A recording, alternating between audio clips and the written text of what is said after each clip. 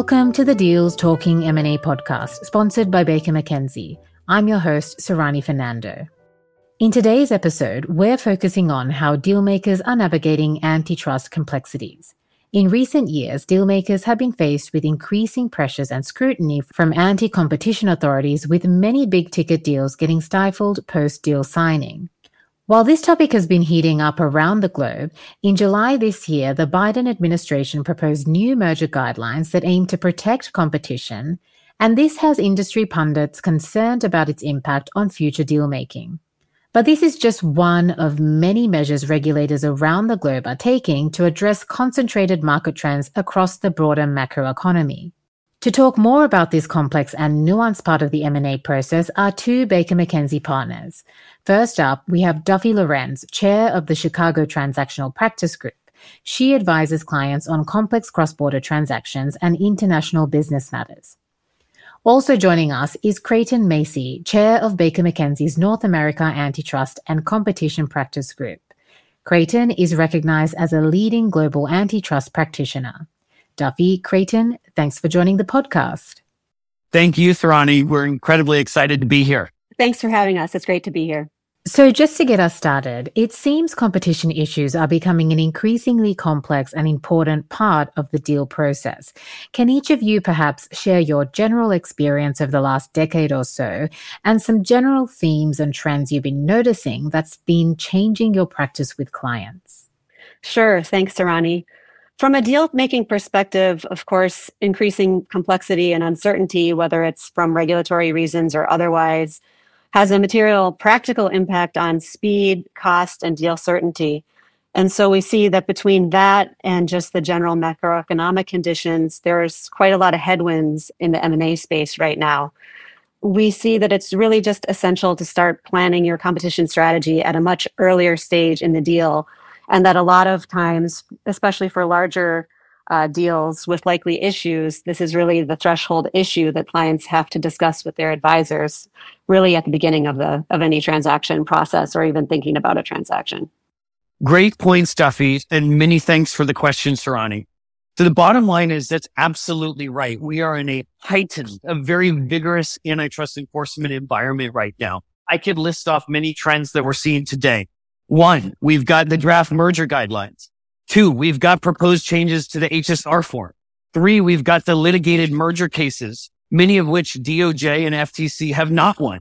4, we've got the lack of, call it remedy acceptance, lack of consent decrees for the most part. 5, we've got going to court where the DOJ and FTC are needing to litigate a pre-planned remedy or fix. When I think of these, I really think of what is practical, and that is for being prepared, working with Duffy, working with our corporate colleagues, working with our clients to be able to provide a clear or as clear as possible risk assessment in terms of timing, in terms of overall substance of the transaction, given this heightened environment. And that's why I'm really glad to be here and talking with you both. Thanks, Creighton. In the summer, we saw proposed merger guidelines by the DOJ and FTC, which has been generating some buzz on its potential impact on future deals.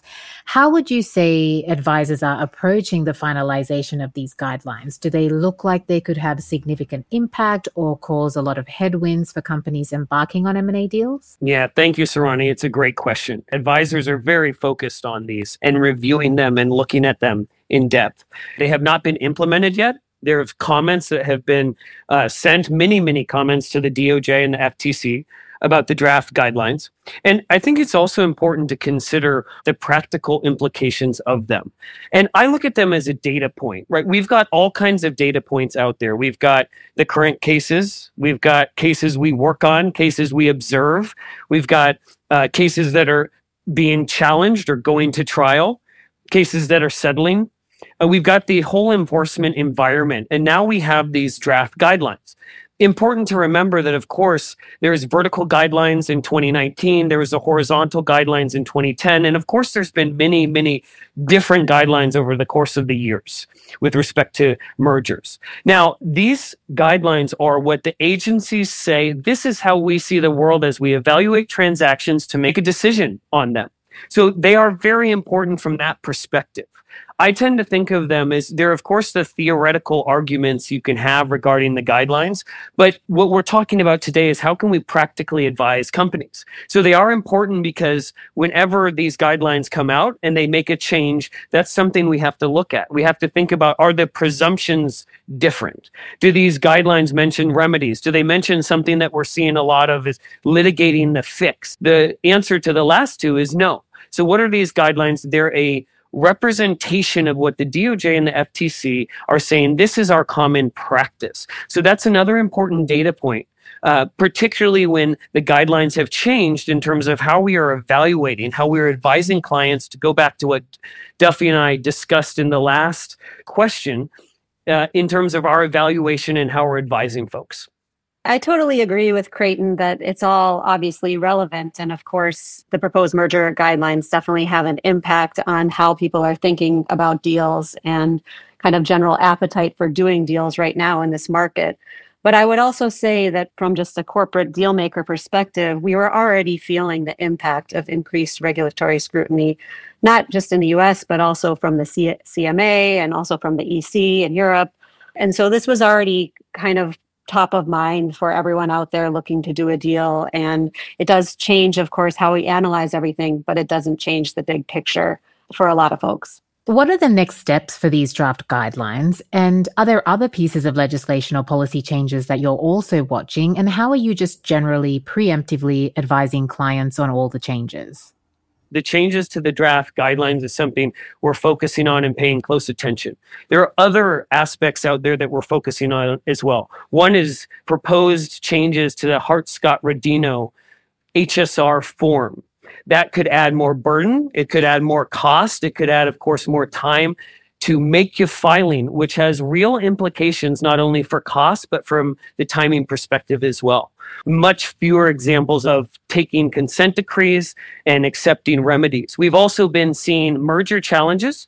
For the most part, the DOJ and FTC have lost, but in some of those challenges where relevant, we've seen an approach called the fix-it-first approach. So the parties are going in to trial, telling the court that we have fixed this problem and forcing the DOJ and FTC to combat that with respect to their challenge.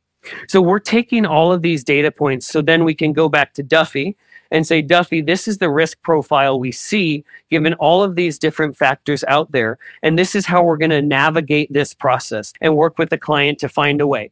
Now, that just doesn't mean with respect to substantive transactions that might have a competition problem. It also means transactions that are not, but when Duffy is asking, Creighton, what's the timing going to be here? How many filings do we have? How fast can we get done? Those implications are something that we're thinking about very closely as well. Thanks, Creighton. Yeah, on the fix it first point, I think that's really important because that's adding a lot of complexity to a lot of deals right now. Well, it's simplifying on one end, right, in that it's helping the antitrust position, but from a deal perspective, it actually is very difficult to run multiple deal processes at once, especially for a lot of these companies who actually, have other products to sell or day jobs to do in addition to doing M&A. For implementing a fix it first, what we're saying when we talk about that is that we're going to actually implement a carve out of a potentially problematic business before we sign the bigger deal. And that can get particularly complicated, especially where there's a lot of jurisdictions involved, or especially where it's a regulated industry where we may need to, for example, in the pharma industry, work on licensing and work on the regulatory factors for the carve out before we can even think about finalizing the other deal. One of the difficulties with that in particular is that if you have a large confidential deal pending and you're looking at implementing a fix it first type transaction, carve out divestiture or something of that nature, it means also bringing a lot of people under the tent a lot earlier than you would normally do for the bigger deal. So making sure that you have everyone in line to think about those corporate employment and regulatory matters and think about how that's going to ripple through all of the other jurisdictions so that you can make the timing work with the bigger deal that might have a competition or antitrust problem. So it takes you from doing one big complex deal to doing potentially multiple at once with multiple buyers, which of course can really be distracting, especially for a lot of people outside of the M&A function. And then one other thing I wanted to mention as well, outside of antitrust and competition, those are not the only regulatory impacts that we're seeing. Another big category of regulatory issues that we're seeing come up is foreign investment regulation and legislation across a lot of different jurisdictions. So we're seeing national security concerns driving political agendas in a lot of countries and people passing laws where local authorities have a say over whether or not the deal should go through and whether or not a particular buyer can buy certain assets. This used to be traditionally an issue for your standard, defense industry deals, but people have broadened the definition of what industries deserve to be regulated and what should be regulated to expand into things like life sciences and key technologies that don't even have a dual or military use.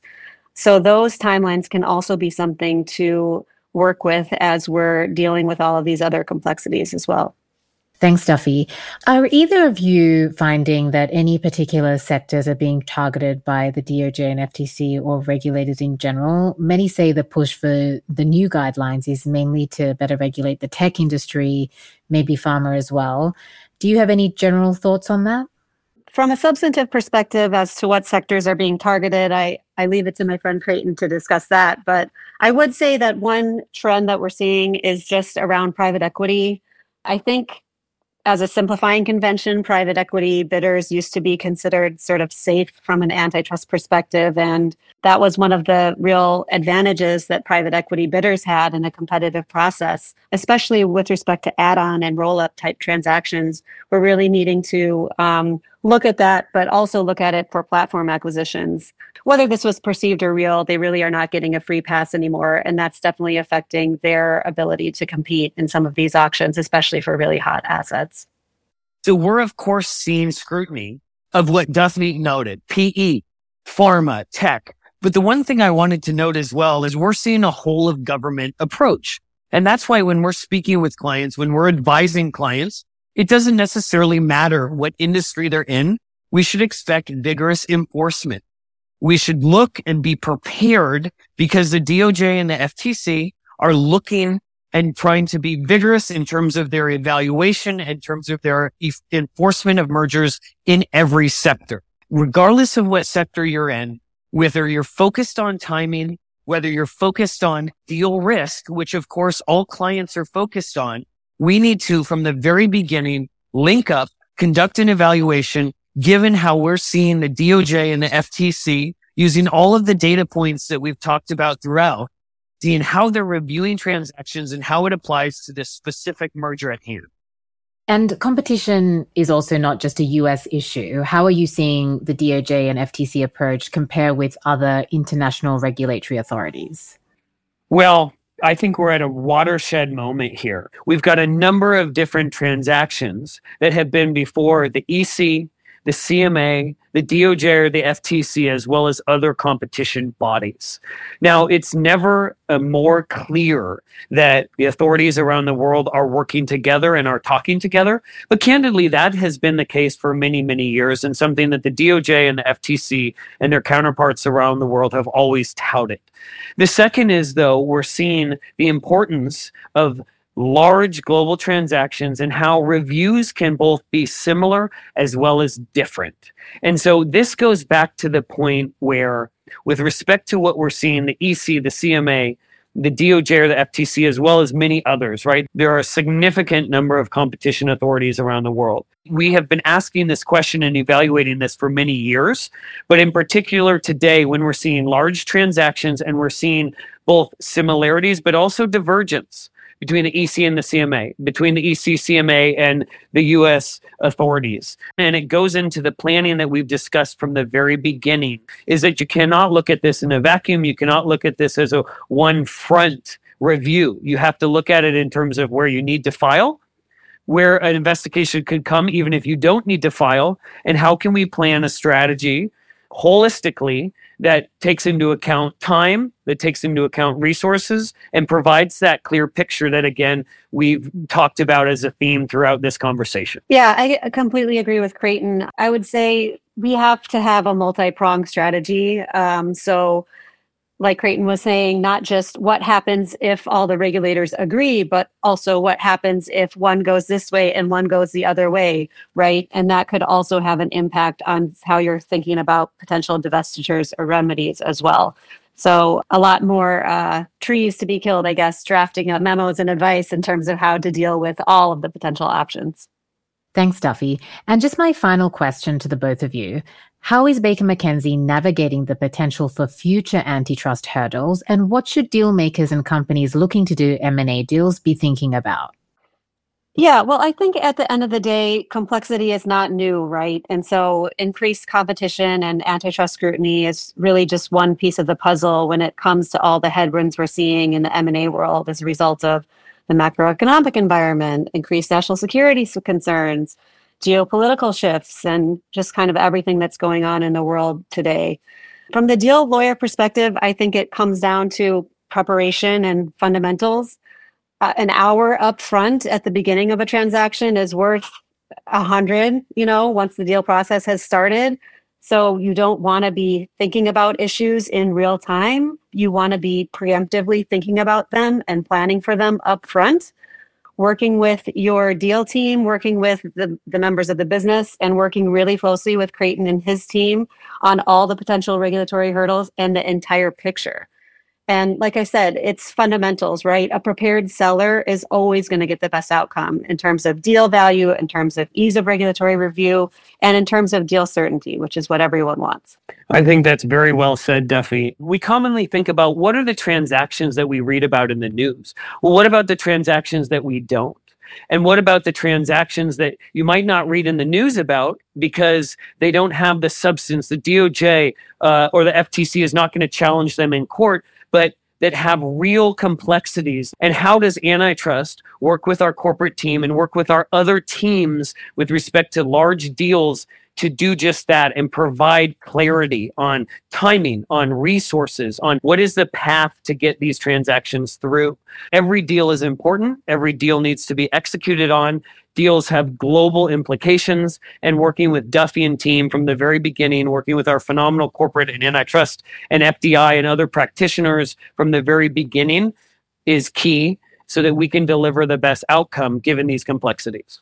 Well, Creighton, Duffy, that's all the time we have for today. This has been a really engaging and interesting discussion, and I'm sure super insightful for all of our listeners. Thanks to Baker McKenzie for sponsoring the podcast, and thanks to all the listeners for tuning in. I'm Sarani Fernando, and stay tuned for more great episodes from The Deal.